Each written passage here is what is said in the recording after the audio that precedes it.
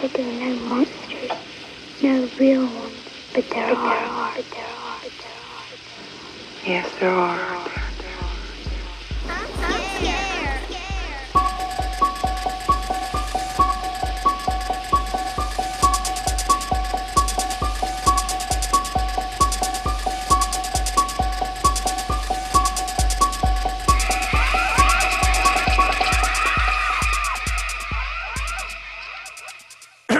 Welcome. This is the Collective Nightmares podcast. We are sociologists who talk horror films. My name is Marshall Smith, and what don't I like about horror movies, Laura?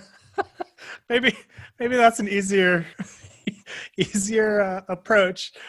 Horror's the jam, and that's all I'm going to say for this episode.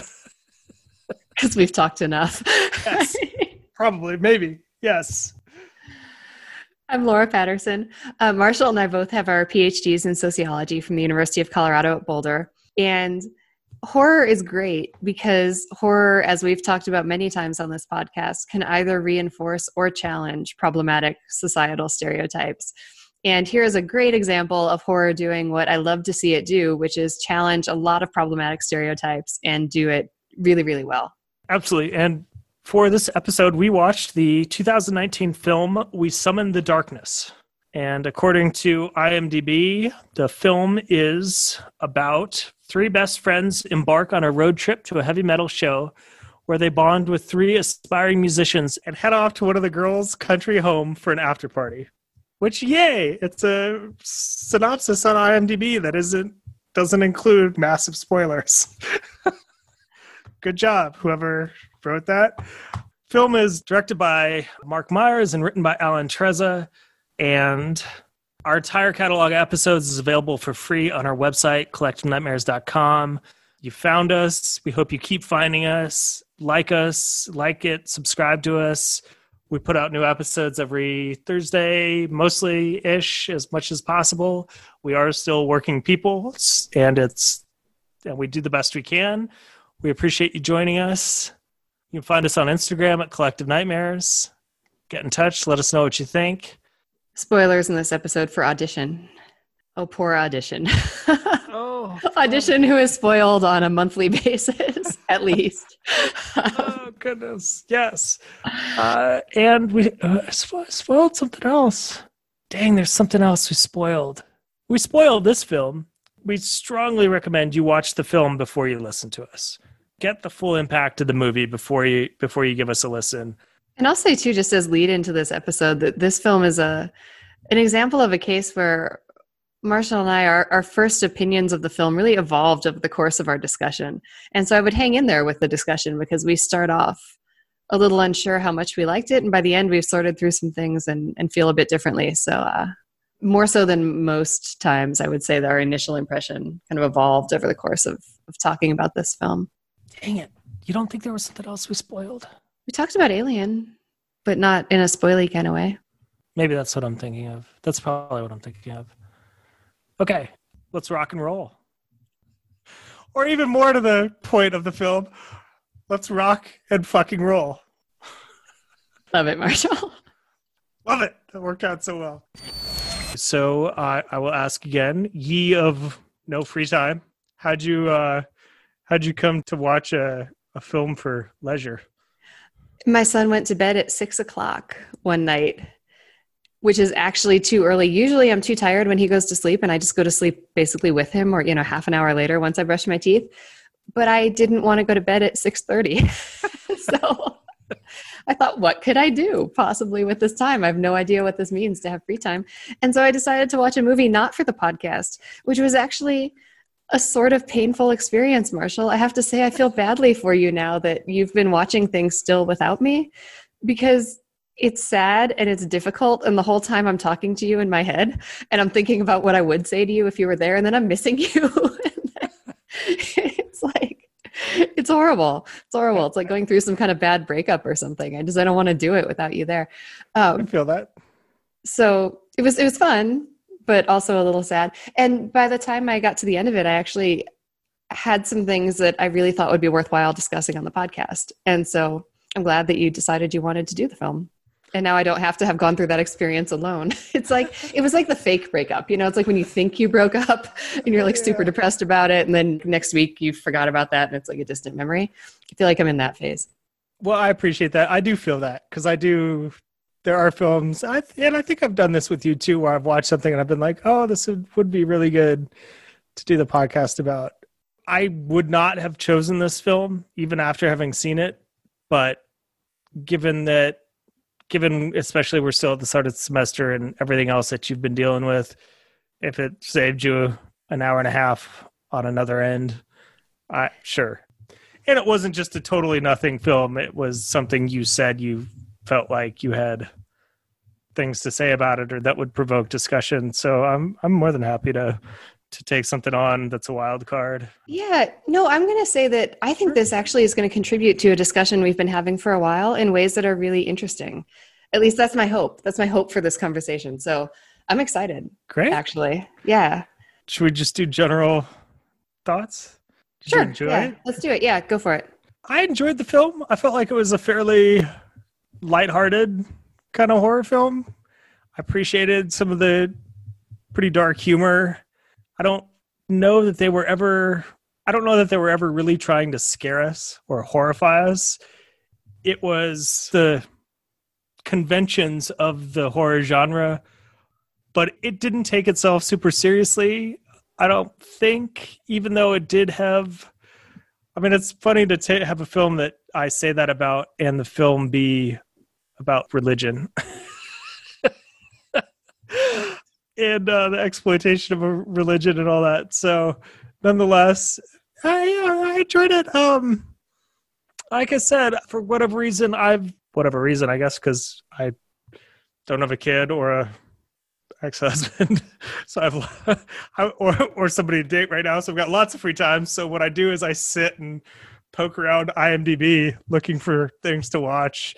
And I've been editing Funny Games and just posted Eden Lake, and there was something else. I guess coming off of Zach Parker's, right now, particularly from what you've said, there are other films I would have chosen. In particular, The Man Bites Dog. I'm really curious about that film now, like super curious about it. And anyway, but this was fun. It was. I thought it was a very fun horror movie. It wasn't. Maybe we can sort some things out with it. Because I didn't think through it too much, which is kind of ironic because I did know I was going to do the podcast on it. But I'm very curious to hear what you have to say. I think I'm going to be able to get us on an interesting tack here. But I want to start with not the big ideological question or issue or whatever that I think it raised. And just start by saying, I agree with you in general on your take on the film. I would say what I find interesting about the film is more so a reflection of society, the society that it came from, I think, more than something that was intentionally done by the makers of the film. And that's super interesting in terms of what it says about our society, but makes the film itself hold a little bit less water. I don't want to hold that up in too high esteem. I thought it was okay.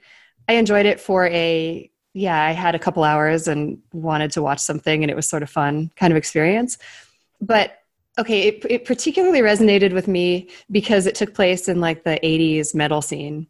And that was the reason I decided I wanted to watch it, because I grew up in Cleveland. And I graduated high school in 1997. So the 80s metal scene was still going strong in 1997 in Cleveland. And it's actually still it's much more alive there than it is anyplace else I've lived. And I still have friends who go to metal concerts and whatever. And so who all came out of Cleveland? The Breeders came out of Cleveland. Mushroomhead. Okay, sure. There's at least one or at least two other major metal bands that came out of Cleveland, or alt metal. I don't know. You don't know come on, Cleveland. No. You don't know the Cleveland metal scene? Not since 1997. And actually, no, honestly, I would say then not so much the Cleveland metal scene, more so all the references, the little references they were dropping in this film about is Metallica going to be better now that Dave Mustaine left or whatever. Those are all the very standard, the checklist of Randy Rhoads and whatever that they were saying. They the 5 pieces of knowledge that I had in high school, because you had to have them if you like this kind of music, were all in this film. And that was fun. And I appreciated that because, I don't know, it was a throwback to, okay, I guess I'll say it this way. It was a throwback to like experiences I had in high school, and that was fun in a nostalgic kind of way, but also having a more grown-up lens on it, and particularly a lens that we've kind of cultivated in watching these films. I was also really depressed. There was like a bittersweet quality to watching that scene, because I realized that a lot of my later high school years, I guess, were oriented around that, and doing things just like these girls were, and going to these concerts and whatever, and, you know, dressing kind of like that, and partying with the boys afterwards, and, you know, whatever. And it was very, I mean, not like that exactly, but, you know. No kidding. I'm sorry to get direct. I feel as though I have failed personally in a number of ways. Fucking Nine Inch Nails is from Cleveland. Oh, really? And that's... Oh, I knew that. I think I knew that. Filter, Cleveland. So anyway, I knew somebody else. Oh, sorry to interrupt. Go ahead. I should have known that. I feel... That's okay. And I feel like that's not quite the exact category of the bands that they're talking about here. Definitely but not still, Dio and Ozzy and whatever. Right. Yes. I helped a friend of mine carve the Ozzy Osbourne logo into his arm with a nail. And I want to know if he still has it. And I helped him not because I thought it was a good idea, but because he was halfway there, because he tried to do it himself. And then he like couldn't quite do it. And some of it was like not deep enough and others of it were. And I was afraid he was going to end up with something even worse than having an actual Ozzy scarred into his arm, which would be like half an Ozzy, which I think would be worse. I'm not really sure. Oz. Anyway, Ozzy Osbourne also totally wore my bra. I had really good aim. I just caught it and put it right on. But okay, I say all these things to say that it was depressing watching this film, because I realized how much of my sense of self and worth and whatever in those late high school years was like directed in this scene.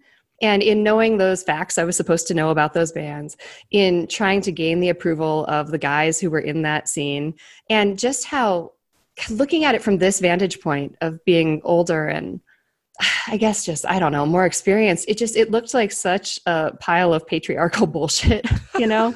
It's like, let's just dress whatever and drink a whole bunch and just play right into what the guys want and go love these bands where it's all about, like, half the songs are about you doing exactly that, and like just be a pawn and fall right into it, and, you know, feel like that's how you're getting your status and how you're getting your worth, and this was what makes you likable. And I resented all the energy that I put into that, because now looking back on that, I had a list at the time of like, I got a Scorpions drumstick, and I got, you know, Joey Holmes guitar pick, and like whatever. And Ozzy wore my bra, and I got kicked out of an Iron Maiden concert for crowd surfing. And like, just, you know, my set of like, this is what makes me, I elevate myself in this realm that like doesn't matter at all. And I know this happens to everybody as you get older, but I wish I could go back and put just some of that energy into something that actually has to do with like building my actual self and things that matter, and not just, I just drank the Kool-Aid, you know? And I mean, I was young, it was high school, whatever, but I just drank the Kool-Aid straight down. So I guess that it was fun, and it was nostalgic, and it was depressing at the same time. And I loved it then when the film took the turn, you know, for the first third, whatever, before the women kind of take over at the party and you realize that they're there to kill the guys. I thought this was just going to be a standard horror film, probably in the same direction as like the 80s slashers, where the women in the film, you know, in the horror genre, there are plenty of examples of women playing exactly that same role that I'm complaining about in this metal scene. You're there to look good, and you're there to be fun for the men, but the show's being run by the men, and you're going to do what the men want to see. And, you know, if you think you enjoy that or you get some benefit out of it, it's just because you're buying into the argument. Like that's true of a lot of the horror genre also. And so that felt depressing too, I guess. Like, oh, we're back into like 80s slasher world where the women are just there to be looked at and pretty and probably get hunted down or whatever it is. And when it took a turn and that didn't happen, somehow the combination of the experience of watching this scene from my high school years play out, and then seeing the women actually be the important role and not just be, you know, they didn't invite these guys to the house. Like, I was just cringing for them, thinking like, I could totally see falling into this position. Like, oh, now we're going to do a house party and we're going to invite these guys back. And when one of the guys said something like, what makes us so, lucky that we get to be here or whatever, I was like, yeah, exactly. Like, you didn't do anything. You don't deserve any of this. Like, I'm just so mad at them for like all of this energy, like I said, that I put into trying to be that role. And so when the women went to kill them, I felt some satisfaction in that. Cool. More strongly, not just like, oh, it's going to be fun to watch them get killed or whatever, because the guys weren't bad guys for the most part. They were all right. But I felt satisfaction for the world I was living in and for the genre and for the fact that I won't say just like crappy horror movie. I don't really mean that to downplay it, but it's just, it was something to watch at 6:00 when I had nothing else to do. For a movie like that, and a movie that was going to play around in the same scene that I found to be just so like patriarchal, and now I was like so resentful about, that's a big change in society, first of all, to have it flip so that the women are in charge. The fact that that would be such a sort of mainstream normal thing to do now, I think actually says something. And I want to take this argument actually a lot farther in another step, but I'll pause right there for now and just say that was my initial, for the first half of the film, that was my take on it and why I was engaged and also really appreciated the flip that they had. Yeah, I feel that. I love what you said about the guys being like, well, what did I deserve? What did I do to deserve to be here? I mean, that's something that flits around on my feminist social media accounts. There's such a critique of the trope where just some totally average guy ends up with some incredible woman, or some guy gets credit for just not being a total loser or a total jerk, or just sort of doing what we expect as the bare minimum in life from other people. I assume you're referencing Tucker and Dale, but maybe. Oh yeah. Oh sure. There you go. Great. Perfect example. I was more interested in it having studied moral panics and the satanic moral panics of that grew in response to the proliferation of 80s metal music. And that's where I was like, oh, this could really be interesting. I wonder what they're going to do with it. For all the horror movies of that era that included heavy metal music or satanic imagery or whatever, I can't think of another one really that actually dealt with the notion of the satanic cult as like a plot device within the film. I don't know if I'm saying that right. That's part of what's happening in the plot, but it's not like we're aware of it and we're consciously going to use whether or not that is a socially constructed mechanism for fear and social control in that way. So I was like, okay, that's interesting. And I have to say, I looked up and Val, I think. Okay, so Alexis is the leader person. Val is her sidekick. Bev is the rebel with the boat motor. And the guys are Mark, Kovacs, and Ivan. I don't know which guy is which. But anyway, Val is the girl in God Bless America, which is still to this one day one of my just absolute favorite satires of American culture. For me, I put God Bless America up there with like Idiocracy and Office Space. I think it's just a phenomenal, really dark movie. So, and she's wonderful in it. That was however many years before. So I didn't even recognize her until she's like 10 or 12, or at least her character is in that film, maybe 14, maybe start of high school. So here I was just kind of poking around, looking at who did what. And I was like, oh, okay. So I was totally into it. I've also I love the moral panics. For those who don't know, moral panics are hopefully you can help me with this, Laura.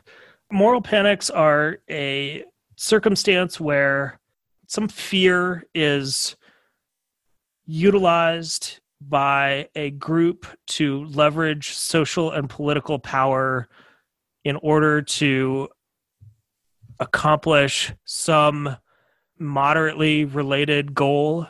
So a classic example would be, or to scapegoat. So the satanic cults of the 80s were studies this phenomenon where basically the rumor that, or the idea that heavy metal music was instigating teenagers to join satanic cults, and in doing so they were kidnapping kids or killing other people or killing animals and using it in rituals. And ultimately, is that right, this ended up in this notion that the people involved were sexually abusing other kids, and that those accusations, particularly of sexual abuse, were really effective in the US for criticizing the music. And these are some of the reasons we have it's the Parental Resource Music Center with Al Gore's wife and what's her name? Tipper Gore? Tipper.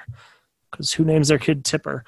And it was just basically a conspiracy theory that was fabricated out of nothing and led to congressional hearings and warning labels, and I don't know what all the fallout is, but I'm listening to a podcast right now that's about a kidnapping and murder of a kid in Minnesota, some small town in Minnesota. And one of the things that was really detrimental to that investigation was it somehow got attached as maybe this is one of these satanic killings, and it just totally distracted everyone from the actual situation, which is freaking some dude in the next town over had been abusing and killing kids for however long, but he was normal, quote unquote, nice, working class white guy. And so it couldn't be him. So that's my hopefully my not too long explanation of moral panics. Yeah, it's been a long time since I've taught moral panics, but a couple of points are floating up to the surface here. One was that I think moral panics, the public outrage was considered disproportionate to the actual harm that was happening. And so it was like whatever the issue is that's causing people to be concerned, the outrage gets blown way, way out of proportion relative to the harm. And also that moral panics are really volatile. So as in, because I think they're based on such a, I don't know if I'd say whim, like a lack of actual grounding in real substantial harm, they're much more influenced by sort of public perception and media hype about all of this. And so they can arise really quickly. Like it's not like the behavior suddenly starts and then people panic. It could be a behavior that's been ongoing for a while, but suddenly there's a moral panic that like flourishes about it.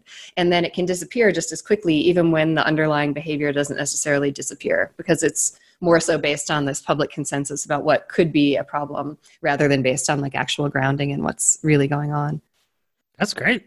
It was awesome. I think you maybe should have done the explanation for moral panics, Laura.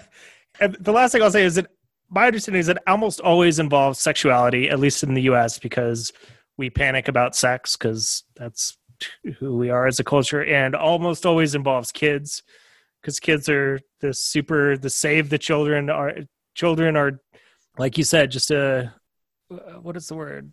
They're a useful social status for as innocent victims that can't protect themselves, and therefore we, whoever that we is, needs to step in and respond, which at least many people are willing to do if it's satanic cults, but not so willing to do if we want to provide pre-kindergarten for everyone in America.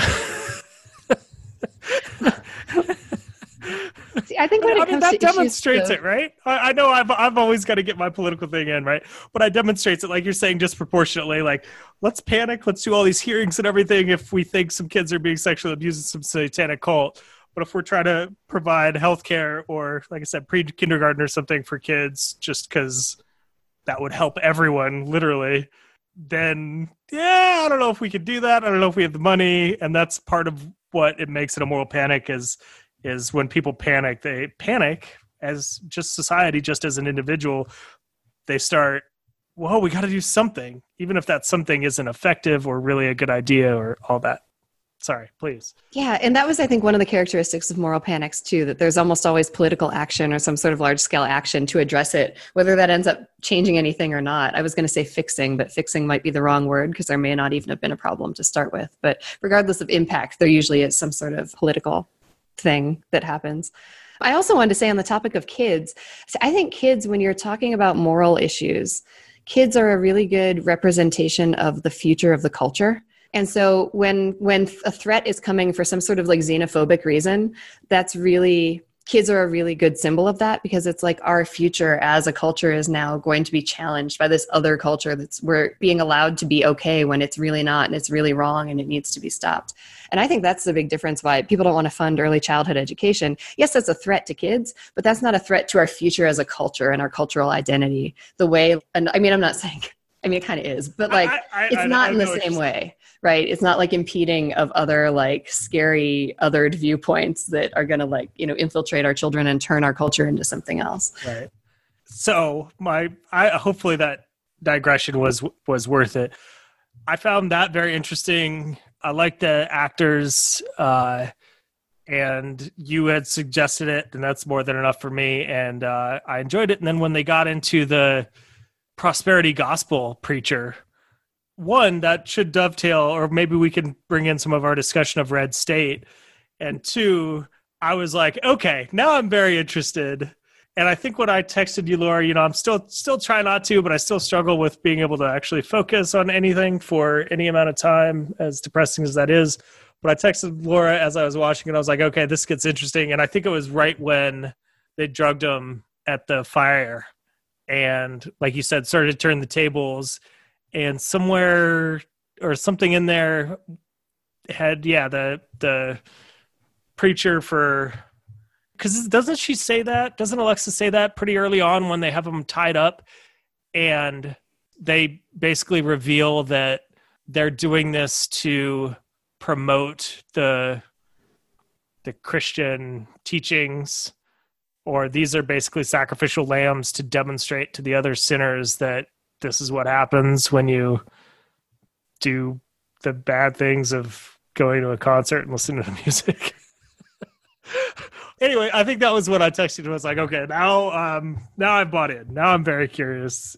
And that's good. Yeah, there's definitely some meat on the bone there, if you will. So I think you're totally right that some comparisons between this and Red State are going to be very appropriate.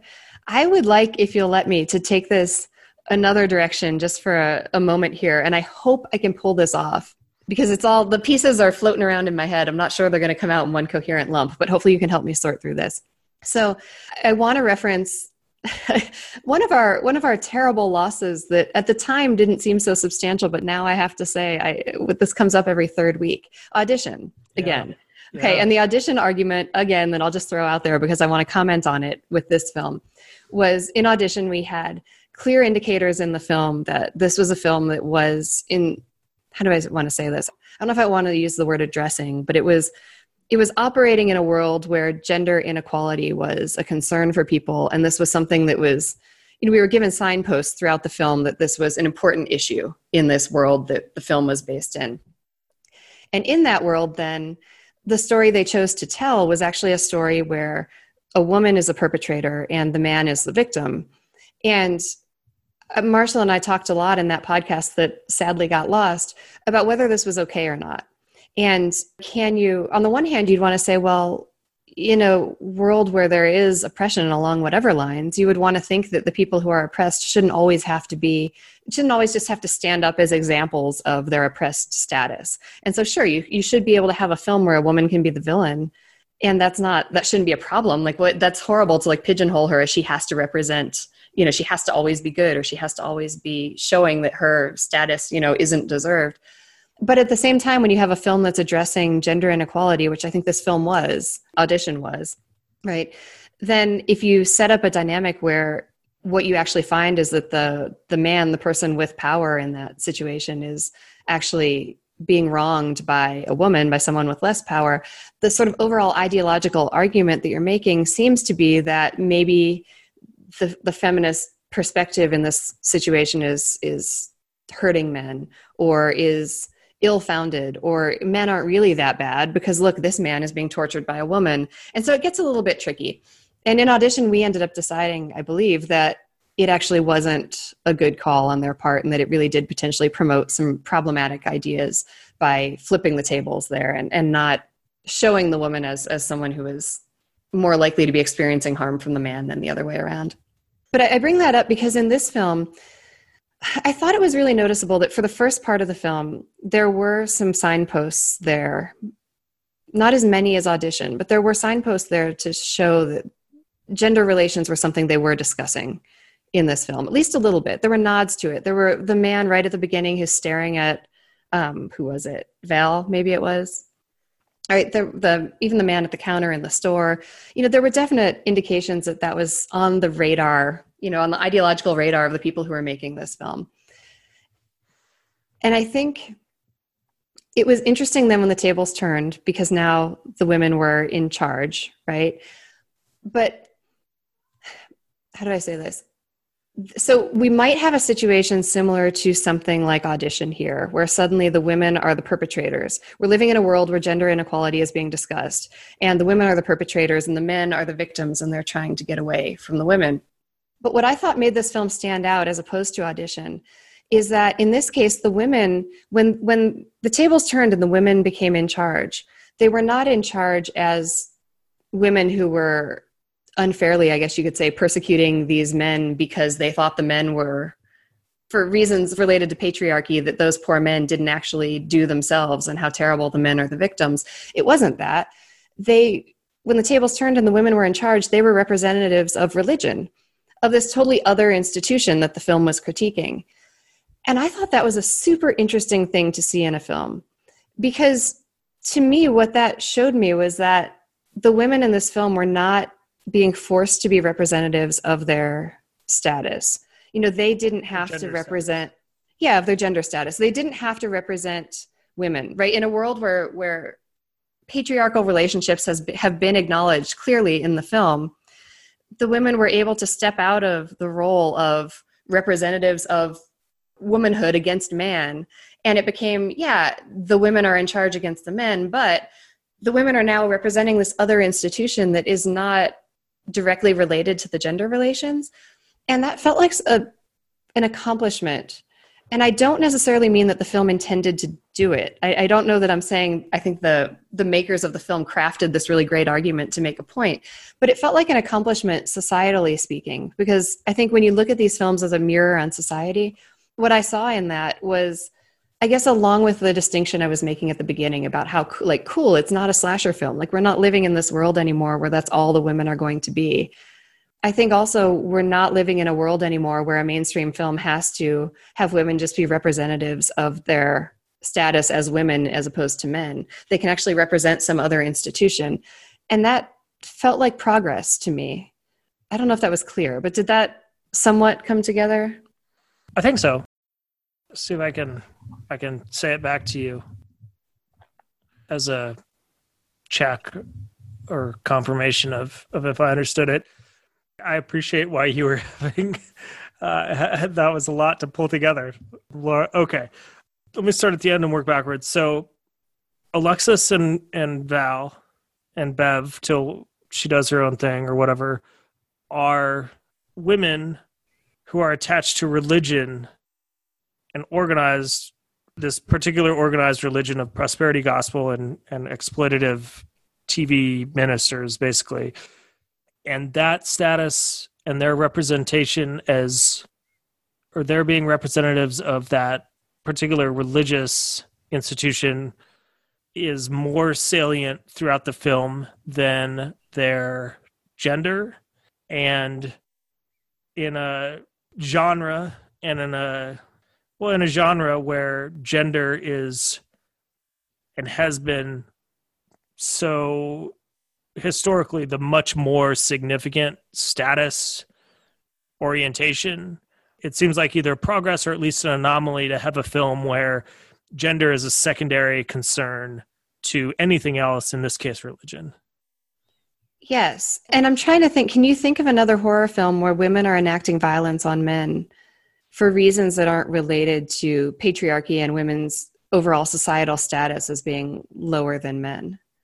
I mean, rape revenge films, certainly, but that all falls into that category, right? Yeah, which is, I think part of the reason that we have, part of the reason for my screenplay is to also try and get out of the only motivations we have for women in horror, like you've said, are vengeance for sexual assault and being the final girl. But even beyond sexual assault, I'll say, like, even in your screenplay, and this isn't a critique, it's an observation of the artistic landscape that we're assessing here. Still, the women are representatives of women as opposed to men, and enacting violence on men who like deserve it because they're treating women poorly. So it's like women's sort of subordinate status, if you want to call it that, as women, which motivates their violence. And I can't think of another example of a film where women are enacting violence on men, but it's not their status as women that is motivating the violence. It's some other thing, as though they're just people who can have a tie to an institution in a way that's not gender related. I can't off the top of my head. I think it's a wonderful and interesting question. Ooh, and that actually makes me think of another. So women as not representative of gender first. Yeah. Right? Yeah. And can I throw out one more little nuance into this? It's short. Yeah, please. I think it's even more interesting in this film because this film was living in a world where they were addressing gender inequality. I mean, certainly I think the beginning of the film, there were unwanted sexual gazes from men that were lingered on in a way that were noticeable. And I think it's really interesting in the same vein that when I can't tell the guys apart, which is another probably credit to the argument that I'm making here. But the guy with the black hair, when he comes out of the little room that he and his friend were locked in when they were trying to escape the women, and the policeman's there, right? And he comes out and the policeman's like, stop, hey, come on, put your hands, whatever. And the guy says, hey, they're trying to kill us. My friend and I, we're stuck in we're the victims. And the cop, I think, explicitly says something like, he repeats the guy's line back to him, like, the women were trying to hurt you. Or, it's like, and it's the fact that the cop gets hung up on that's when he gets killed, which is interesting. So had he not stumbled over the fact that the women were the villains, he could have acted appropriately. And certainly in that case, in real life, or real life movie, real life, every other film that I can think of, right? If women came out of a room in a closet and were help us, these guys or whatever, I don't think the cop would be like, hands against the wall. The cop would say, oh no, come here, let me protect you and save you, because it's not even a question that the men would be enacting the violence and the women wouldn't. So the fact that the cop repeats that and gets killed specifically because he gets hung up on that point points out to me that, again, gender issues, they're there in the film. It's not that they're not there, but they're not the primary motivator behind the women. And I think that's really fascinating. And I don't think we've seen it ever. I don't even know if it was the intent of the filmmakers. The one thing that makes me think it could possibly have been is that scene where the cop gets killed, because I think it's very interesting that that's what gets him killed. But if it's not, it's a really interesting reflection of society. I agree with everything you're saying. And I think it's really interesting. It didn't, for reasons that sometimes often baffle me about myself. I don't know why I didn't clue that in, because you're right. They are women who are surrounded by men, and surrounded by men who are representative of patriarchal institution, business, shopkeeper, family, voyeur at the gas pump, cultural, heavy metal, or just in terms of the band, and what you were saying, Alexis's father, literal patriarchy, and the church, culture, religion, economy, family. I mean, there's your big four of patriarchy. And yet you're right. They very much feel like, I'll say this a different way, which may be problematic, but whatever, just as a thought thing, is we could have traded the women for men and the movie wouldn't have been a whole lot different, particularly in how it felt and how people were acting. Big picture, we could have traded a lot of genders here and it really wouldn't have shifted, or would it have? And I tend to agree with you that I agree with you about everything up until the fact that Alexis is actually preacher person's daughter. Oh, I want to address that. Can I address that? Yes, I just want to say one other thing, which is the only other woman in the whole film the stepmom? Because I think she is. of any note or anything. Okay. Whatever that means. Exactly, right? So Alexis is the daughter of the preacher. And so I was going down this whole road in my head, and I was really happy with these ideas that were coming to mind. I was like, oh, cool, this is different. This is interesting. And then you have the scene where the preacher comes into Alex's bedroom, and clearly he's the one driving this and making her do this. And she suddenly falls into this almost like victim role. And I say that not only that she's behaving as a victim, but also that we as the audience are perceiving her as a victim in that scene. We're hearing, oh, well, what did I say to you when you fell off your bike when you were a kid? And, you know, we get this very strong sense that like he's somehow the one in charge and she didn't really cause this or deserve it. Or again, she's a victim and somehow the patriarchy at least driving it. Yeah. And at first I was starting down this road of like, oh, maybe they're not, maybe this isn't another example of, maybe this isn't an example of what I want it to be, which is that these women are actually representing something outside of their gender, because now she's just a pawn and he did it. But in that scene, so I'm trying to remember how we get to the transition from the father being in the bedroom to Beverly being there. But anyway, Beverly comes in, Beverly confronts Alex, and Alex starts saying this whole, oh, it was, it wasn't my fault. It was just my dad. You can see it was all my dad that did this. And Beverly very statedly says to Alex, like, no, this is on you. And she stabs Alex. And as soon as she goes for Alex switches from victim to like autonomous. Okay, you didn't buy it. Fine, I'm going to take over. And I think that gets rid of that argument, that if through the viewpoint of the film, it puts Alex back in charge of, she made her own decision. She is her own entity. And she, again, is working as a lucid conduit of this religious institution. It's not just her father who's pushing it. The film tells her she deserves it by killing her. The film tells us that she deserves it by having her suddenly snap out of the victim role and, assert that she's, okay, never mind, I really did mean it, and this is me. So I think that I don't know, I think that addresses that argument, I guess I'd say. Are you still there? You froze up. Hey, that was weird. That was terrible timing. I mean, it's never good timing, but I'm right. Okay, so I'm right there with you, because I was right on the path of, I'm on board with everything you're saying, Laura, but Alexis is preacher's daughter, and so does that disrupt all of this argument? And you were saying Alexis is consciously manipulating the victim role to her advantage, and that challenges that argument. And so I'm excited to hear the rest of what you have to say. Is that right? Yes, I think that's exactly right. And I think most importantly for that argument, the film tells us that Alexis deserves it, right? Because we're clearly on the side of Beverly. Beverly is our hero. I think so is, what's his name with the dark hair. But I think the two of them are the ones who, at the end, like, escape. Mark. Okay. So the two of them are the ones that are elevated, and I think their perspective is telling us what's right in this film. And the fact that Beverly explicitly says to Alex, no, this is on you, and stabs her, I think we're on board. And I say we as in the film is meant to put the audience in that place. I think that's also reinforced by the fact that when Beverly's driving away at the end, the car has Alex's hair on the front. And that's sort of a funny, almost like a laugh line when you see that. It's like the end of a rape revenge film or something, right? Where somebody who deserves it gets it, and the violence is just an indicator of the success of whoever it is that won. So I think it's really interesting that women in this film, like I said, were legitimately representatives of something else. But they didn't back away from addressing gender inequality in the film, and I'll throw out just a couple more things on that point in closing at the end of the film, that Beverly is the one who is kind of in charge, even when it comes to her relationship with Mark. She's got her arm around Mark and she's helping him get to the car. And she's like, come on, I got you. You can do this. She's the one who's driving when they drive away, and she's clearly in charge.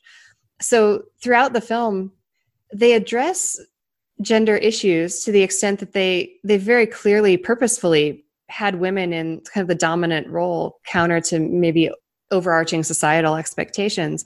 But I think they did one better by actually not then pigeonholing the women and making them only be allowed to be in the film representatives of their gender. They actually made them representatives of something that really didn't have to have them be women. Like you said, as far as the plot line surrounding the religious piece of this goes, they could just as easily have been men.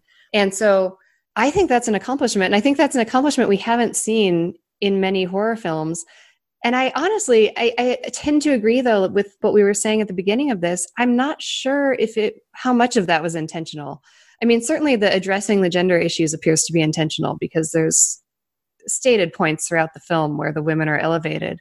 When it comes to allowing them to take on a status outside of their role as women, which I just can't think of another example. I mean, rape, revenge, all of these things, when the women are in charge, they're in charge because of their subordinate status as women and they want to get back against men. But where they actually get to represent something totally else, I wonder if that was an intentional step toward, hey, we're gonna kind of do one better in the direction of elevating the status of women, or if it was honestly just a reflection of the society that we live in, that, or at least I won't say overall, but I will say like within this genre, within this art form, that there's space now for women to be treated as, you know, amazingly like whole people who might have a motivation that stands outside of just the fact that they're a woman. They could have a motivation that a man could actually have as well, and that could drive them in a horror film. I don't know, it's a unique experience.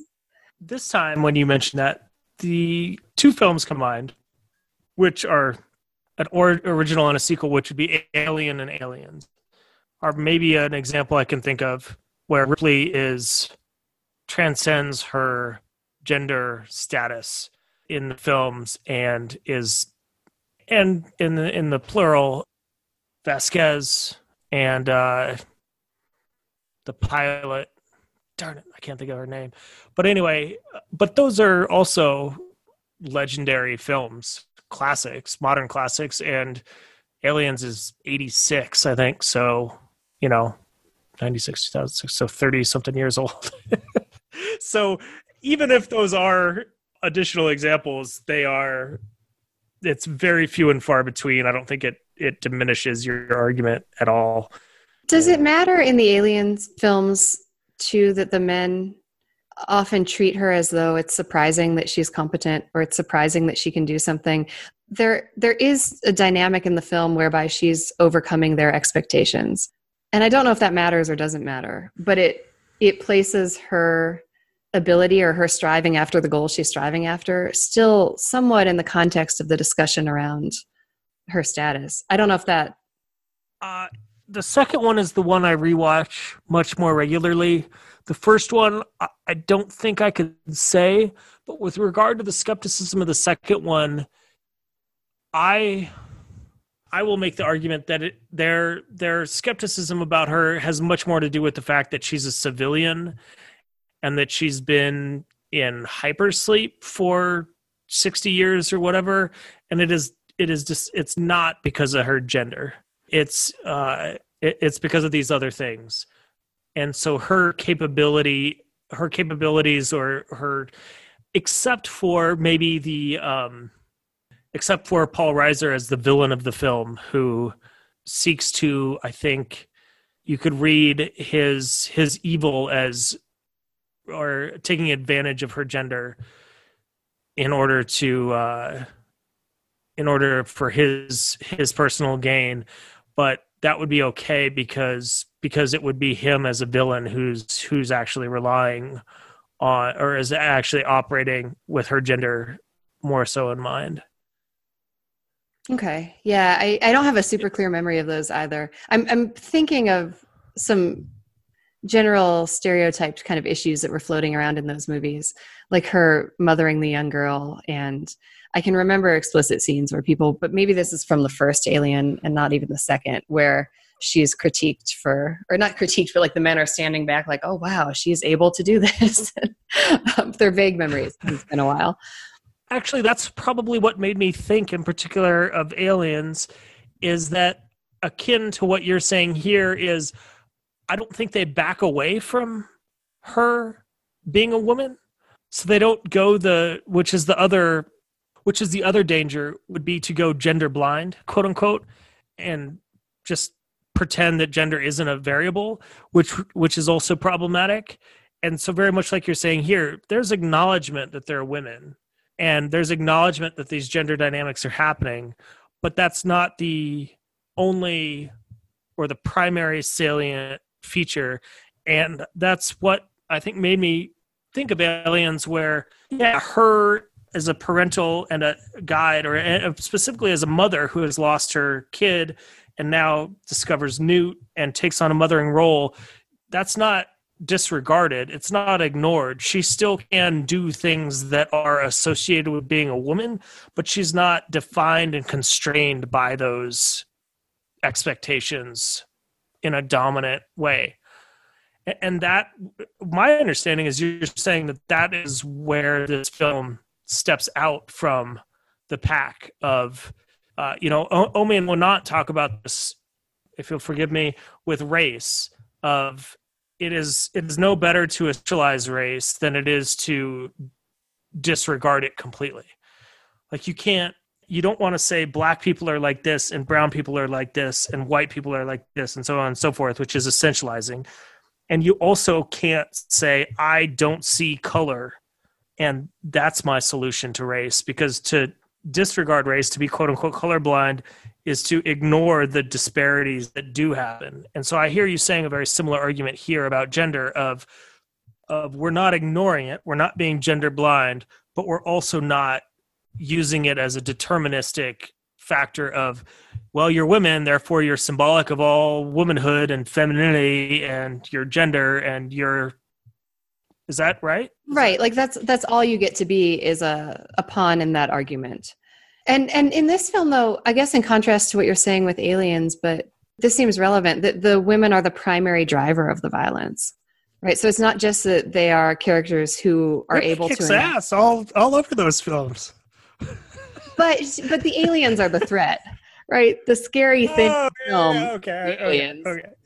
right? But in this case, the women are the threat, but they're the threat for reasons, like I said, that don't have anything to do with their female status. Yet, as you're saying, their female status is not ignored throughout the film. It's acknowledged, and gender dynamics are acknowledged consistently, really, throughout the film. But that's not what the women represent. I see what you're saying. Yes. Agreed. Yeah, I agree with you. And I think, reflecting on my experience watching the film, there was a background kind of on the back burner as I was watching. I felt that difference in how gender was being treated in the film, but I definitely did not sort it out in a way that I could articulate as you've done here. And I appreciate that you sorted through and saw that was a piece, or that was a distinct, even unique feature of the film, because I think I was distracted, which is odd because usually I'm all about the gender, right? But I think I was distracted by the religion and the satanic whatever. I don't know what, I don't really have an excuse or justification, but yeah, I appreciate that. That's really interesting. My only qualm, or my only question that remains, is how do we resolve then the fact that the preacher gets to survive and still does get to use the daughter as the scapegoat? I think because in the view of the film, he is a villain. And we have Beverly in the final scene talking to the guy at the counter, and she says, don't believe everything you think. Like, she's critical of him. So I think the film itself characterizes him as a problem.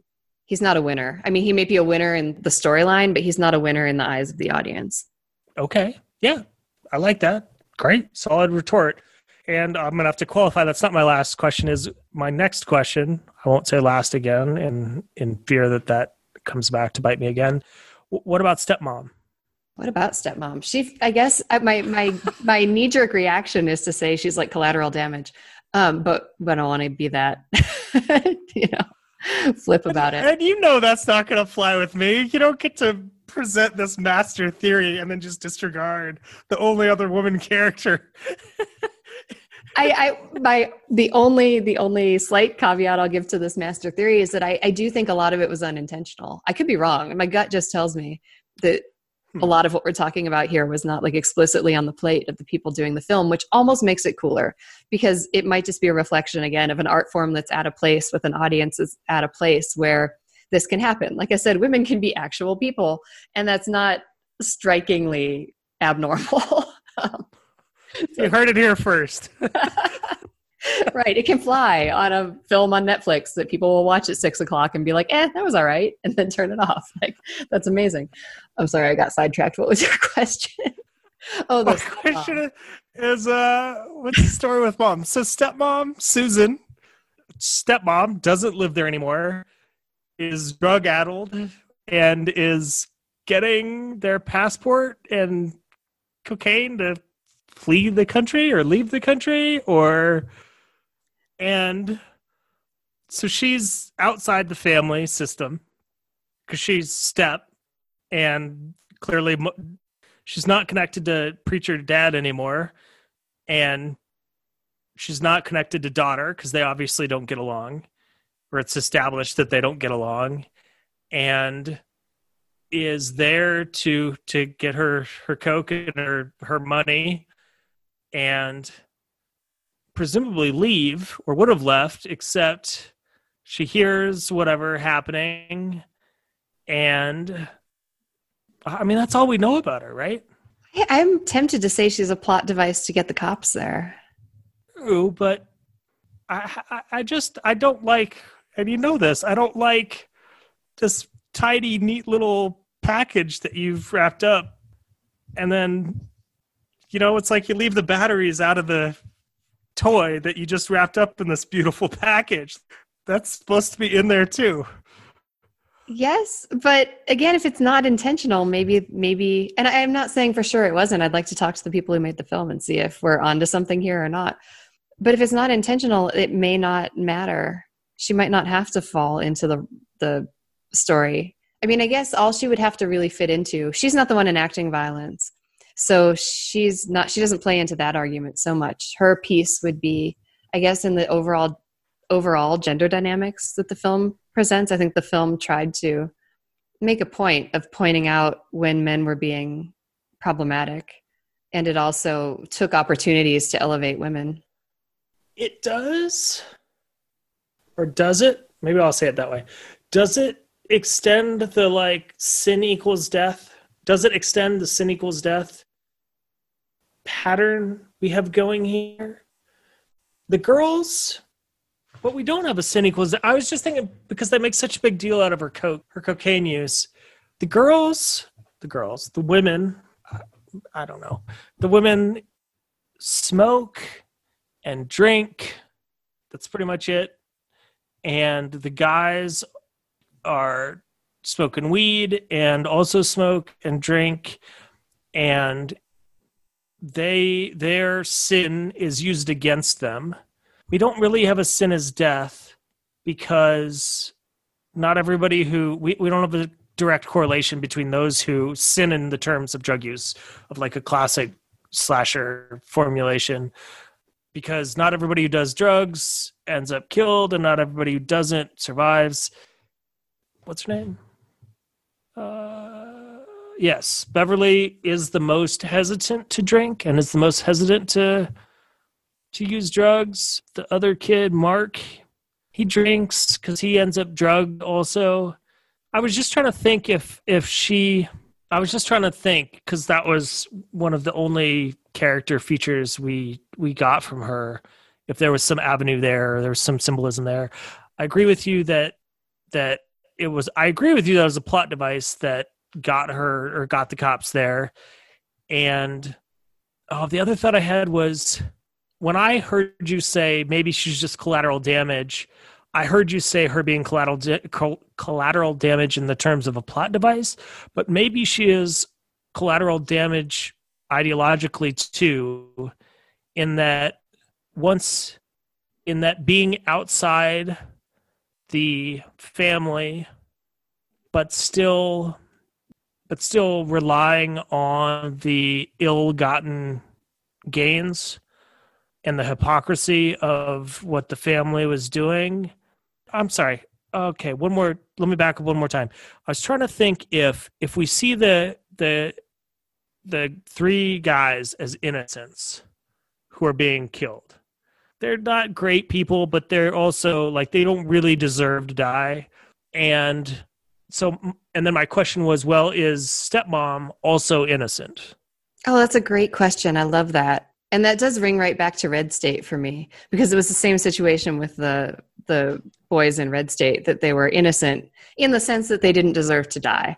And the villain in Red State, just like the villain here, strangely, I mean, I say strangely because that's not common, and it's interesting that we saw two films very close together where that was the villain. But absolutely the villain in the film is the religious institution. And yeah, it's a tragedy that the boys die in this film. They're innocent from the viewpoint of the film. I'm not saying they're perfect, but they're innocent enough. And it does, again, I would say, represent a societal shift away from, say, like 80s slasher films, whereby in order to kill someone, they don't have to, like, someone can be an innocent and still drink or smoke or engage in sexual behavior. Like, that's different. So that's, again, an interesting reflection of society, that's what can an innocent be now compared to then, is a good question. And so I like your question of, is she an innocent-ish? I mean, she does some drugs. She divorced dad. If anything, or dad divorced her. If anything, that's a credit for her. I think she is an innocent. I'm tempted to agree. And again, say that's cool that innocence can be flawed more so in this film, and this film can still be popular and it can still resonate with people. So does that, hear me out, maybe that feeds into your argument even more so, because what it provides us with is a woman who is an innocent who also ends up killed, which disrupts the binary gender. Only men are targeted and killed as collateral damage in this drama that is happening between Alexis and her father. Really, I mean, that's really the core, right?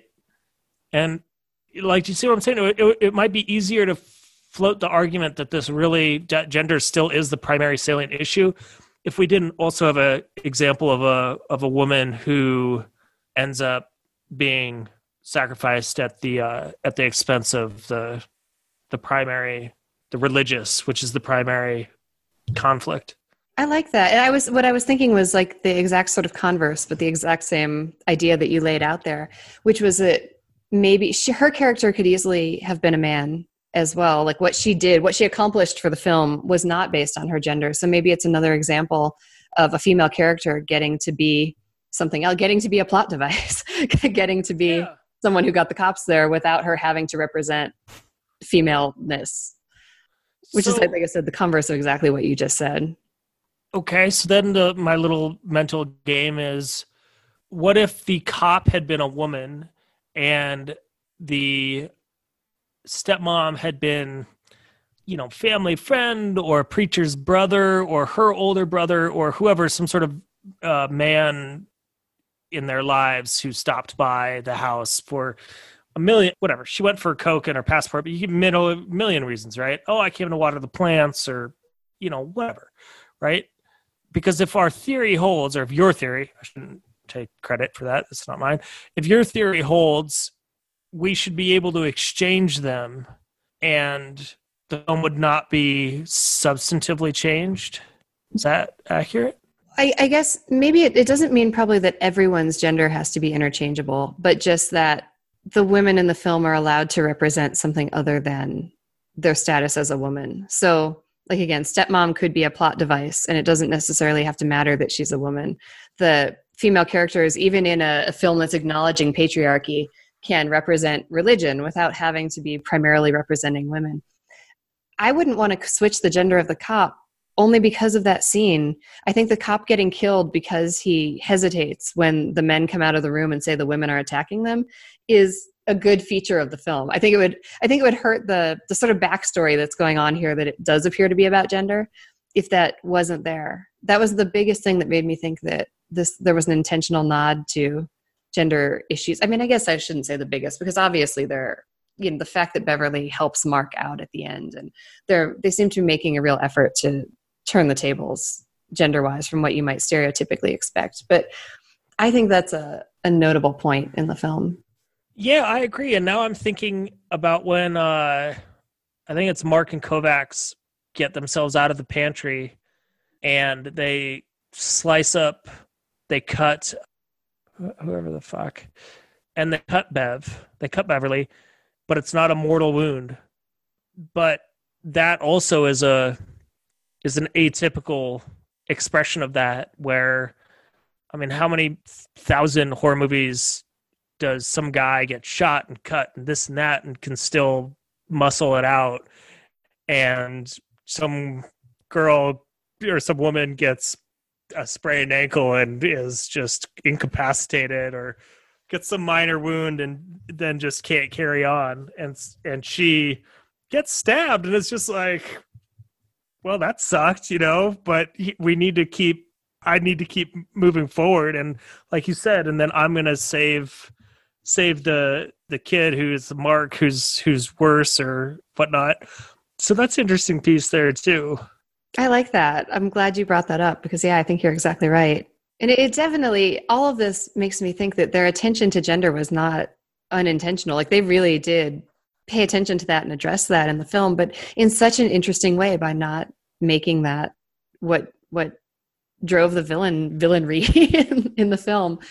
And I would just like to lay this out quickly. You can cut this if it's not helpful, but it's like we have rape revenge films where women enact violence on men, and I guess that's the most prominent example I can think of. They enact violence on men because the men did something terrible and deserve it, and the women are representatives of their gender fighting back against men as representatives of their gender. And then we have something like Audition, where the overall landscape of the film is clearly about gender inequality, but the woman enacts violence against the man for reasons probably related to gender. But in this particular scenario, the man doesn't deserve it. We actually empathize with the man, and we see the woman as a villain.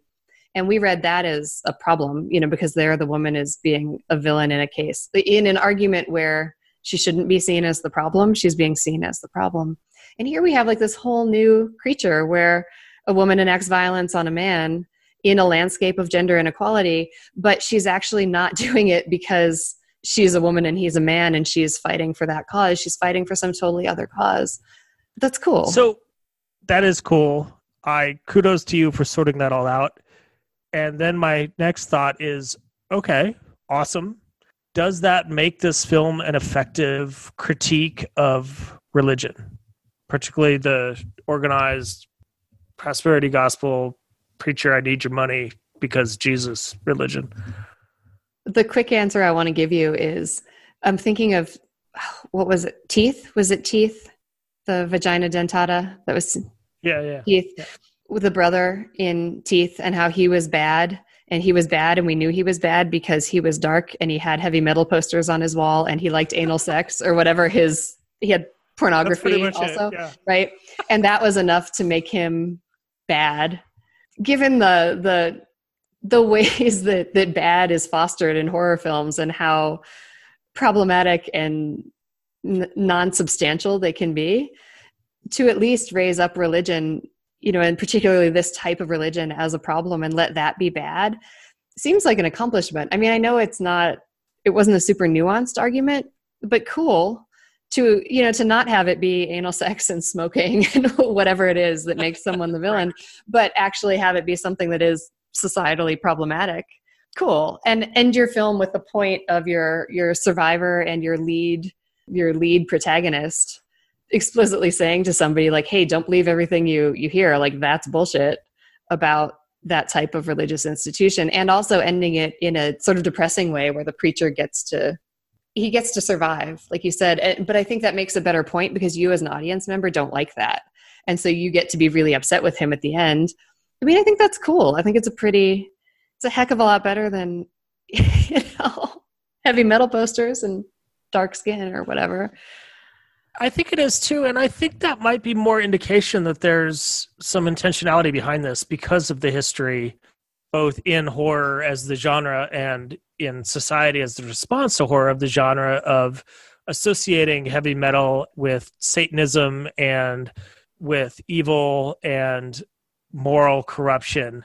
And they've turned that inside out to say, here's a situation where the supposedly moral organization of the church has co-opted the heavy metal and the youthful whatever, like you said, drugs and kind of partying and all of that.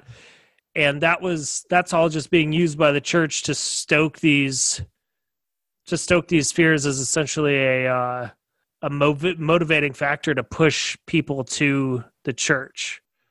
Oh, yeah. That's right. I love that. Yeah, I love that. So it's like the exact opposite. It's like what traditionally would be held up as good is held up as bad.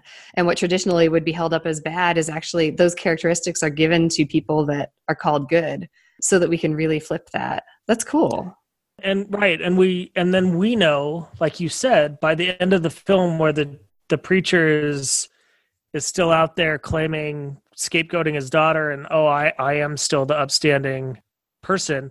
I mean, that's the interesting thing though, is like we get to know that. Sorry, I just my brain just jumped around there. Let me finish that thought first, or let me try to. So the preacher is still out there. So the folks in the film, other than our surviving heroes, don't know that the preacher is the evil, is really the culprit behind all of this. But we as an audience know that he is. And we get to see the shopkeeper who before was pegged as as someone who was identified as someone who believed in the preacher and that the preacher was the good person, and is now being told you should not believe what you see. So 100%. I think we as the film have decided that he's wrong, and we hate the fact that the preacher is getting away with it. And we 100% agree with Bev when she says, don't believe that. And so I think in the world of the film, that argument completely succeeded. It doesn't matter if everybody in the film knows it, because we hate that they don't. It bothers us, right? And we also, that the shopkeeper was held up as a problem earlier as well. And so he's like a representative of the problem, just like the preacher is. And it irritates us as an audience that the film ends with them still not getting it. And that in a lot of ways might be more effective than, everybody in the film suddenly deciding like, oh, we all suddenly see the light. Like, no, that's not the world we live in. It's like, this is a problem. We're highlighting it as a pervasive problem. And so I think that's probably the best way to do it. I think there's no ambiguity about how the audience feels at the end of the film. Absolutely. And I do agree with you that at least in this case, I don't know what an ineffective version of it would look like necessarily, but in this case, I think it is a very effective critique of the media and religion. It's a very ineffective or effective critique of religion by exposing this pastor for being the fraud that he is, and telling us, or like you said, leaving the audience with the frustration of knowing that and knowing that he's getting away with it, and that being a source of anger or frustration on us as an audience. I wonder if there isn't if there's another piece there where these other patriarchal institutions were ineffective at addressing the corruption or the negative impact of the church. Ooh, media hasn't. Yeah, please go ahead. Just that could sort of explain the scene with the cops, right? Because the policeman is enmeshed in this antiquated cultural ideology that the men have to be the problem, or that things can't go the way that he sees it. He's blind to what's actually happening. Like, he can't see it because he's stuck in that mindset, and that's what makes him ineffective. That's cool. I mean, that sounds like exactly what you were just saying there. Yeah, and the media isn't effective because they're there letting the preacher speak about how terrible his daughter is and how much of a victim he is that she did all this or whatever. So the police are ineffective as an institution. The media are ineffective as an institution. Culture, in terms of music, ineffective as an institution to see the problems within the institution of religion and combat them effectively. The family is not, because I guess if the family were effective, stepmom would have come back and helped Alexis or said, hey, leave with me or whatever, something, right? which also helps explain her maybe a little bit more. I guess nothing is really effective at constraining him because he gets out. I was trying to think about, so culture is what brought this all together. So is there a way to read this as though like, oh, well, heavy metal music is the problem because it got all these people together and look at all this happened and we ended up more or less back at square one where the preacher is going to get probably more donations out of this because he can go on TV and ask for pity and claim his moral righteousness. And I do have to say, we're back to that heterosexual imaginary of our real success in the film is that girl and boy get to be together and go off to California to do whatever they're going to do. Okay, that's true. But were they romantically, was there anything between them? Because I thought, they didn't play that up, certainly. I mean, I felt like there was some googly eyes, but you're right. They didn't ever. There was no. I absolutely will give you credit on this. There was no final kiss. There was no, oh, we got out of this. Here we are in the car. Let's kiss and ride off into the sunset. And that you're absolutely right. I totally got to give the movie credit for that because that would have been the absolute standard expected move to do. Is, well, obviously these two are now gonna maybe that's how ingrained it is in me that I see these two at the end and I'm like, well, of course they're now a couple because what else could they possibly be in a Hollywood movie? Well, it's funny because I was thinking the exact same thing when I was watching the film. The first thought that came to mind was, wait, were they at the beginning when they were kind of pairing up a little bit, the girls and the boys, did these two pair up together? Were they sort of into each other or was it like different who was into who? Because I wanted to know if they were going to run off to California and get married or not. And then I was critiquing myself for that same thought and thinking they really didn't, I don't know, they didn't give us an indication. I really don't think they did. I was looking for it because it was still in my head, but I don't know that they gave us an indication that they were a couple so much as they had their extra little flirty bond. It was as low key as it probably ever is in these kind of films. But there's something early on where they're meeting, where they're talking to each other at the very beginning, and they're in the van or at the van in the parking lot, and Alexis says something not quite right. And what's his name? Mark and Bev share some little tidbit of knowledge. And he says something about her Iron Maiden jacket. And then he gives her his jacket when he runs into her and spills. And Ivan and Val pair up because he's who she goes sits on the lap with. And, or maybe that was Kovacs. And then Alexis, there was a pairing there. Oh, so this was, I didn't know if it was in line with the pairing. It was. It was. Okay. But again, to its credit, in terms of how blatant and unnecessarily exaggerated all of those things often are, particularly in these kinds of films, this was as restrained as anything. Yeah. I'll go with that. Yeah, I'll agree with that. That's awesome. I'm glad you brought all this to the table, Laura. This is totally worth that podcast episode. I stand corrected on if I would have picked the film. It's funny, isn't it? Because I had the same this trajectory of thought over the course of the film. I felt similarly about it to what you did. And honestly, even when the podcast started, I agreed with you on the general take on the film itself. It was all right. But it raised all these interesting issues for me. But the more we've talked through it, the more I'm starting to think there is a consistent, cohesive intention behind some of this. And I think I'd like to retract some of my earlier statements about, I think it was just totally unintentional. I don't know if they intended quite as much as we're pulling out, but they very well may have. And at a minimum, like I said, even if it wasn't intentional, it reflects an interesting state of society that this type of film, if it was just some, it's okay for 6 o'clock, whatever, it's going to be popular on Netflix and people might watch it kind of film that really didn't have intentionality behind how it was done, which now I don't think is the case. But let's just say it was. Even the fact that can fly with all of these points going in it and different representations of people. That's cool. That's just a cool state of the art form at the moment. And if it was intentional, which I now believe more so that it was, now that we've talked, that's cool too. Agreed. Well, one, we got to remember we should grade the film. Shoot, there was something else I was going to say. Oh, that's what I was going to say. It's the opposite of Summer of '84. You're totally right. Yes. And it's worth it for that.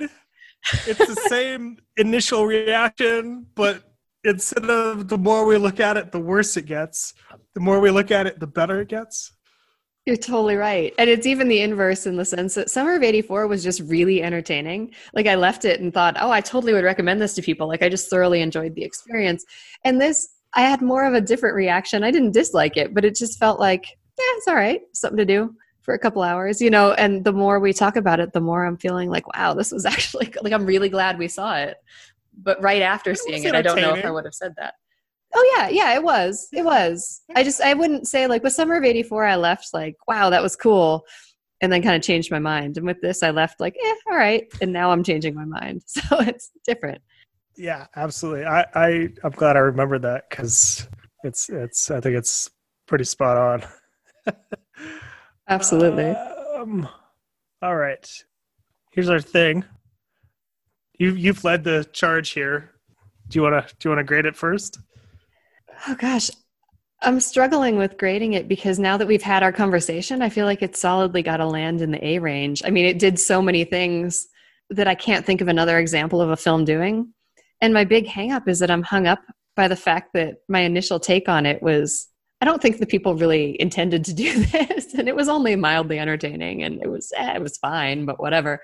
And I'm trying to reconcile those two in my head. I think actually going through the rubric would be really helpful this time. Before you do that, I want to remind you, or I don't know how you say it, that the same dynamic was a relevant point in our discussion of Funny Games, because you emphasized that because initially when you watched it and when and folks like Patrick and Chris who are thoughtful folks watched it, that critique wasn't prominent enough to necessarily sort out after the first viewing. It was only after discussion or a secondary viewing that the critiques in the film were able to emerge. The two films couldn't be more different. But because I'm literally was just editing that earlier today, and that's part of what we were talking about was, what does that mean for our evaluation of the film if the critique is either too subtle or too, for lack of a better word, or is too highbrow or intellectual to be apparent to folks that are watching. I suppose the difference for me would be that for Funny Games, it's so intellectual that it might be off-putting or alienating for folks. And it also definitely, it's different because I think the joy of Funny Games is really an intellectual joy. And there is some real experiential viewer joy of just like, oh, this is a fun movie. So that's where I'm at. So I thought might be interesting to just say that as we're moving forward here. I like what you said there. And I also think that in this case, it's not an intellectual argument that they're making. Or I guess I'll say, even though we've like intellectualized it and been discussing it in those terms, I would almost say that what they're doing doesn't need to be discussed intellectually, and you don't even need to notice the argument, because they're just contributing to a cultural landscape where they're challenging standard, stereotypical, problematic dynamics, and they're just doing it and letting that fly in their film.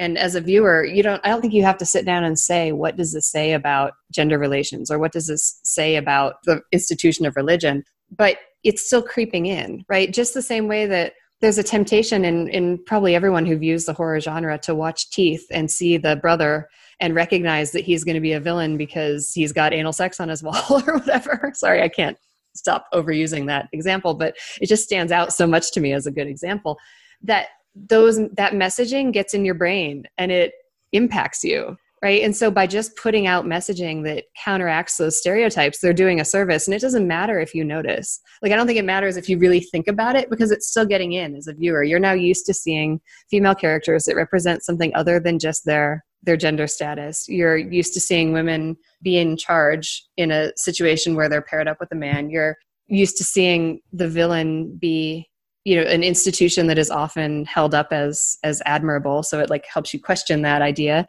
And you see innocents, as you've pointed out, that have, I won't even say like moral failings, right? But what would have been maybe more traditionally considered moral failings. And you see that as okay. So just doing that, I think, is a service to society, whether someone watching it would see the argument or not, they still got the messaging. It's still in there. It's still challenging those tropes. And next time they see one of those tropes, it might not be quite seem so self-evident.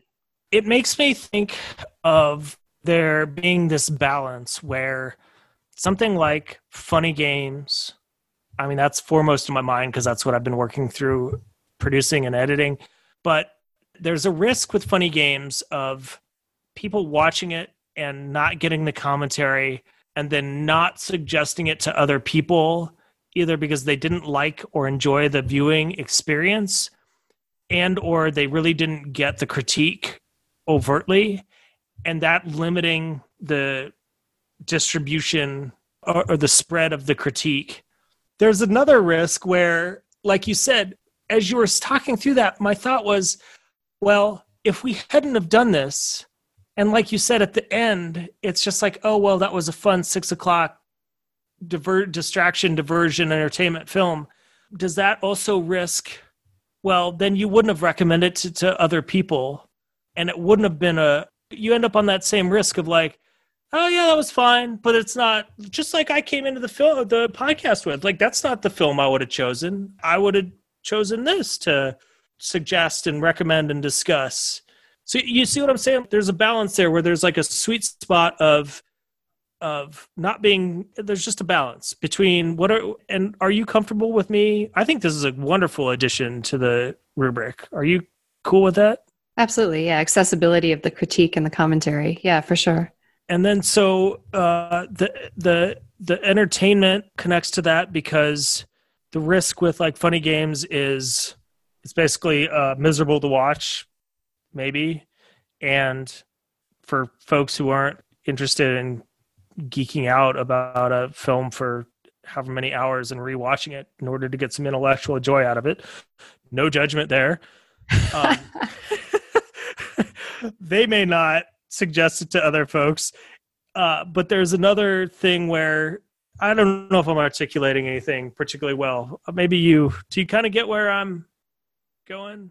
Absolutely. Yeah. And I'm thinking that if had this criteria been in our rubric, it would have given me a place to knock down in fabric a little bit, because I wanted to for the viewing experience, but at the same time didn't for the argument that they made, because I felt like that held water. So yeah, I think that's great. I think whether it's actually an enjoyable experience, and I don't know, how do you characterize enjoyable, right? That's going to be everybody's own personal opinion on that. But I think we can weigh in at least. And enjoyable maybe isn't, I think entertainment's actually a better word than enjoyable. But anyway. I mean, this is why we call it the evolving rubric, is so that we can evolve it.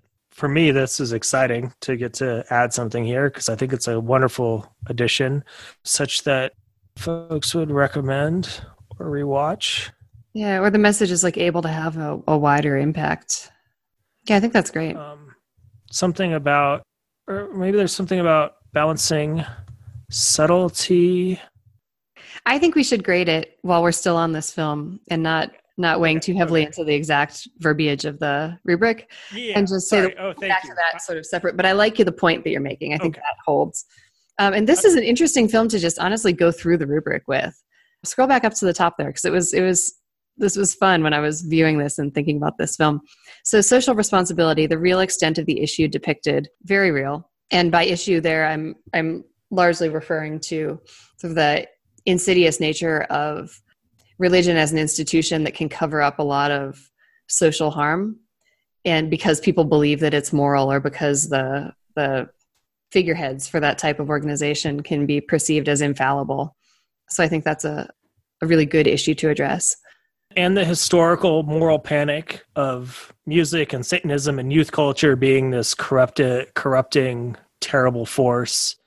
And to your credit, Laura, which is crucial to what you brought in here, of the reality of the horror and the issue depicted, this is exceptional in that it challenges some of these very ingrained gender notions that are often reaffirmed in these films. And those gender expectations and set gender roles are very detrimental to us as a culture. Yeah, 100%. And with whom do we empathize and who is stigmatized? I'll just answer that by saying exactly the right people throughout the entire film. I think we are totally on target with that. I mean, up to the last moment of the film. Representation, diversity. We don't have racial diversity. I think they dealt with gender diversity very well, but they didn't really deal with racial diversity well at all. And it's all hetero. Mm-hmm. Right. Yes. Trends in character casting and the Bechdel test. I think they passed the Bechdel test with flying colors. At the first part of the film, they didn't. And that almost, for me, that made it a better experience because just as I led this podcast with, I was so caught up in my kind of history of having played into the same culture and how just patriarchal it was and how depressing that was to watch. That really made the rest of the film more effective. So I think that was great. Agentic versus passive characters, again, along gender lines, they did a great job of that. And lack of or omitting problematic tropes, again, along gender lines, killer job. Could have done better in different levels of representation.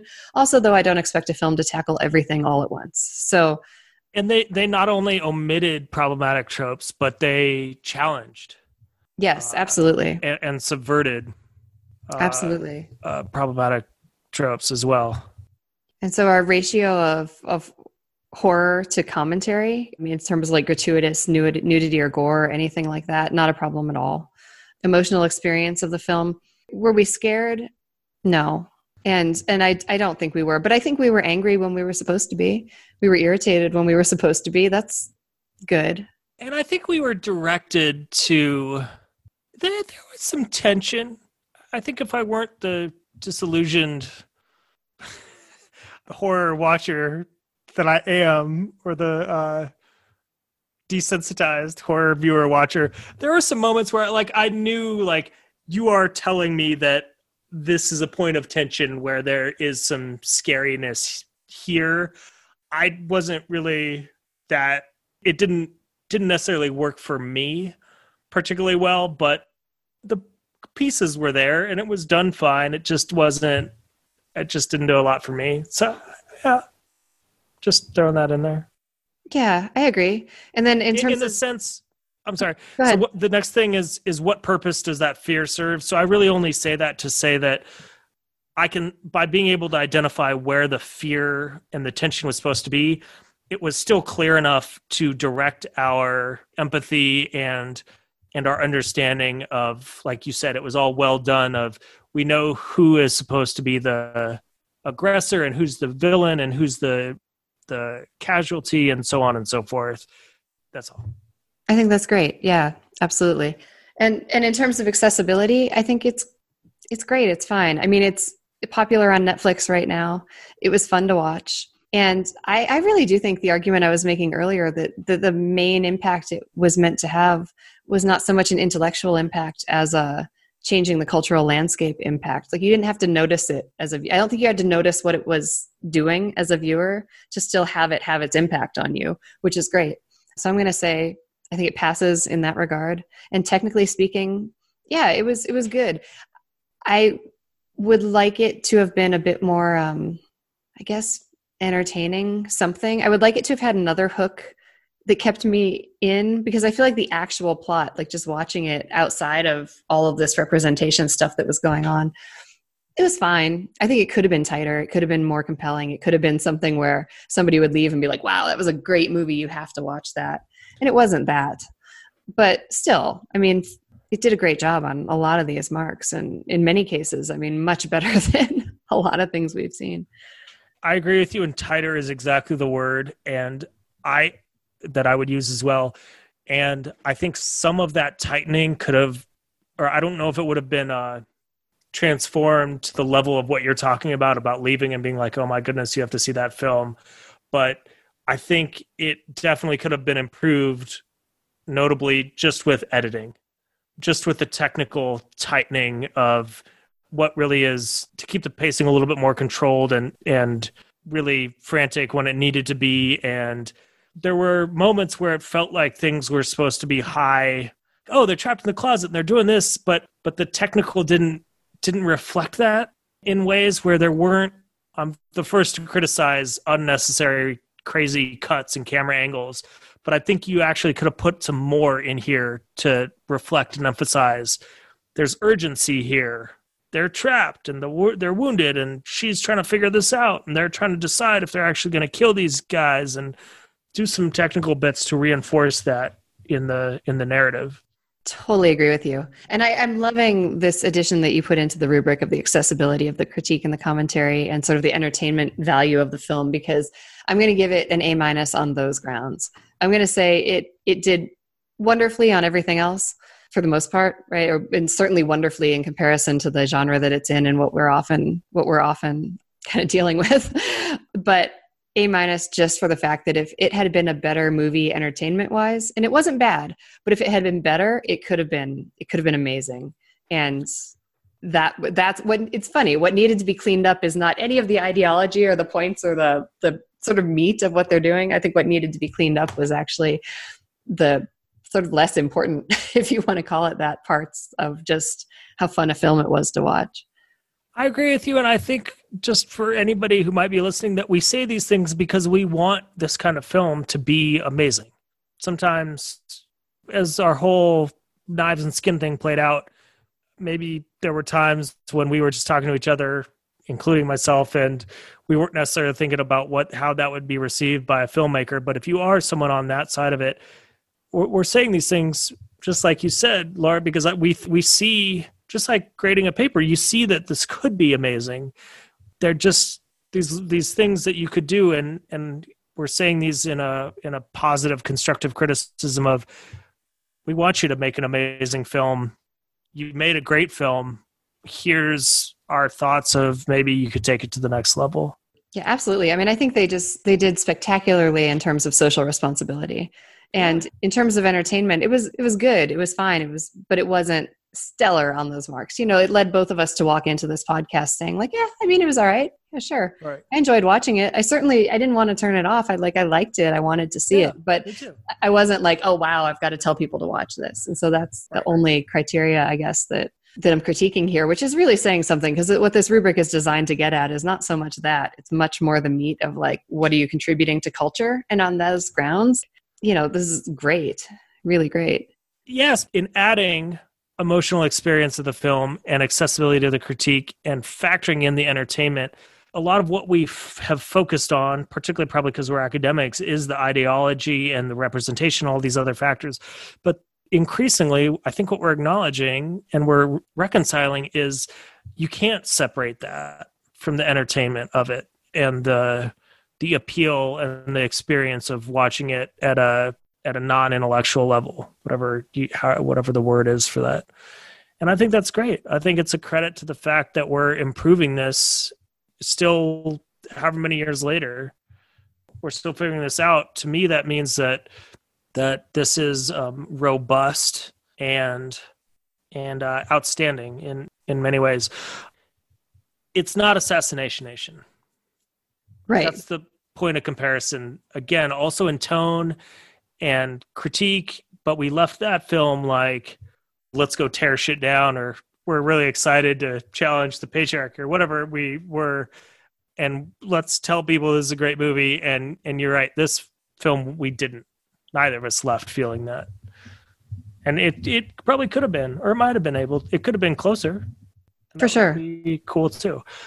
I think you're having probably a good influence on me, Laura, but it's kind of funny because I think of it. I kind of want to tease you about you making me soft. How many years is it taking?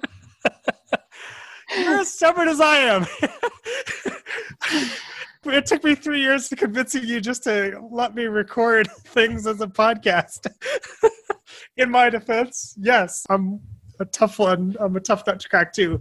What I was going to say is this is a film that makes me think of your point. I don't know what it was, but where you said there are papers where there might be some other pieces that weren't necessarily A quality, but because the paper goes above and beyond and teaches you something or really is exceptional on some other level, that you'll still give the paper an A, and then you'll write comments rather than grade the paper down. And with what your argument was about representation and transcending gender, I'm tempted to take that approach with grading this film, because like you said, it's a film that has no or very, very few comparable examples in that regard. So I'm torn between giving it like the high A- or the low A. And that's where I say I think you're making me soft, that in this case, I'm actually inclined to give it the like 93, the like lowest score that it's actually an A, and write in these other things as a comment. I'm very torn. I don't know. I honestly was right on the line of 93. That's exactly what I was thinking when I was thinking a number. So let's go for it, because I'm 100% I'm with you on 93. Okay. And this is where you're making me soft, because I think however many years ago I would have been like, no, it is getting the 92, and that's all there is to it. There isn't any diversity or whatever, but you've convinced me that sometimes you need to reward what has been done in hopes of encouraging continued progress rather than penalizing, and be sure you penalize for every bit that's missing. So, and I do want to say that in terms of what's been done, it really stands out. I mean, it really stands out in the genre. It's not like we're giving it some sort of pity grade or something. No. I can't think of a film that would have spurred this conversation. I mean, that's why I was so excited to talk to you about it, because once I started going down this road, I was like, wow, this is a really unique contribution to something we've been talking about for years, and cool. And you've convinced me. Yeah, I agree with you. It's absolutely not some sort of pity grade. I find your argument convincing that it is exceptional in these regards, and that is worth rewarding and acknowledging, or that deserves to be rewarded and acknowledged. Absolutely. Yes. All right. Good? Yeah, I'm good. Okay. Awesome. This was fabulous. It's a long one. If you stuck it out with us, you must be getting something out of this, and we appreciate that. And keep coming back for more, please, and let us know your thoughts. And until then, horror films are our collective nightmares.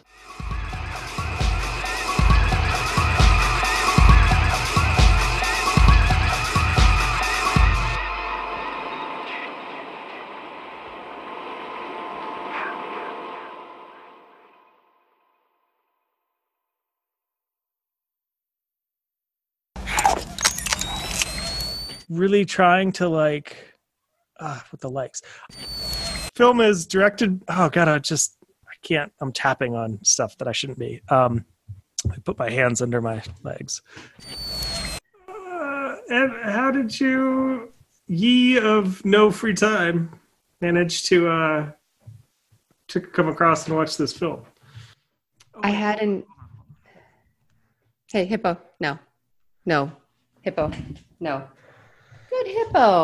Good hippo. You listen now like such a good kitty. Do they? Does it? Yeah, mostly. Yeah. He's only respects the rules on like a couple surfaces that I've really been super strict about. But yeah, he seems to. Like I say no and he gets down. Yeah, that's good. Yeah. I feel like he had a bar where like he was willing to accept my authority if it was very limited.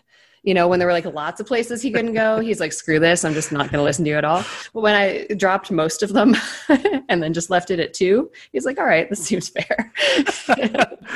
I love it. Sounds very cattish. So what are his 2 things? He doesn't get to be on the counter? Yeah, the counter and the kitchen table. Oh, yeah, well, I mean, really, what else is there? Yeah, right. Well, there was like the plant shelf until I just decided that I was going to outsmart him. I was going to win this war because I'm a human and I'm way smarter than a cat. And there has to be a way I can keep him out of pots that hold cacti at that. So like he's not going to even want to eat the plants, but like he was digging in the dirt around the plants. Yeah. So I got some spikes that went in the dirt. I was fully prepared to go like barbed wire. Like I was just going to win this. And I thought, I said that to somebody and they were like, that's so mean. And I thought, it's not. He's just going to touch the barbed wire once and then he'll like stay out of my pots and he'll just listen. He should have listened in the first place when I told him don't go in my pots. And when I Googled on Amazon barbed wire, because I was absolutely prepared to buy barbed wire, what came up was the little pokey plastic things for cats to keep them out of pots. And I thought, does everybody do this? Does everybody decide they're going to put barbed wire in their houseplants? And so the first suggestion Google has is this. And I was a little bit disappointed because it wasn't really as dramatic as I was prepared to go, to win this battle with the cat. But I bought the little plastic spikes and it totally works. It took a couple revisions. I had to you put the little, those little metal stakes in to like hold it down, but you had to be really like, he's going to rip them out if you can. So I had to put like 45 of them in each pot to like keep them in there. But eventually I won and he just kept trying and he's pulling them and for like weeks he would do that, or he'd just sit next to the pot and like stare at it, which was also amusing for me because I thought, I succeeded. So now he's allowed up there because the plants have their own protection and the pot I have actually made something he can't get into. Yeah. So anyway, I just, I had to learn on the places that I didn't want him before for like other reasons. I found a different fix. So now he's allowed to be there, but he's not causing trouble. I don't think that's an indication that everyone is doing that. I think that's a byproduct of the fact that Google knows everything you've ever bought, including acquiring a cat. So when you start looking, that's the big data algorithm honing in on, she likely wants to buy something for her cat. Wow. It's the barbed wire version or the cat version of barbed wire. Wow. Well, good job in this case, I will say, because I didn't even know that was a product and it was exactly what I needed. And although it would be funnier to have barbed wire, I do appreciate the fact that, when the cat got poked on these things, it was just a little plastic nubby. It wasn't really that big a deal. Oh yeah. Big data is wonderful if you want to buy cat barbed wire. Right. Not so wonderful if you want to promote Russian propaganda to swing an election for a dictator. Trade-offs. Right. Okay, wonderful. People watching it and not getting the commentary and then not suggesting it to other people, either because they didn't like or enjoy the viewing experience and or they really didn't get the critique overtly, and that limiting the distribution or the dissemination, I hate that word, or the spread of the critique. I don't hate dissemination because of some sort of latent homophobia. Which nobody ever thought that, but I feel like I feel like I'm going to say it anyway. There's another risk where, like you said, and overt or not overt, but I don't want to use explicit. You have a better word for me here? We don't have to. I mean, we can always refine that kind of stuff, or we will refine, presumably, that kind of stuff as we move forward. I was just get enough down that, let's see, I'm going to go to the thesaurus and head off to one of the girls' country homes and head off to one of the girls' fucking Christ.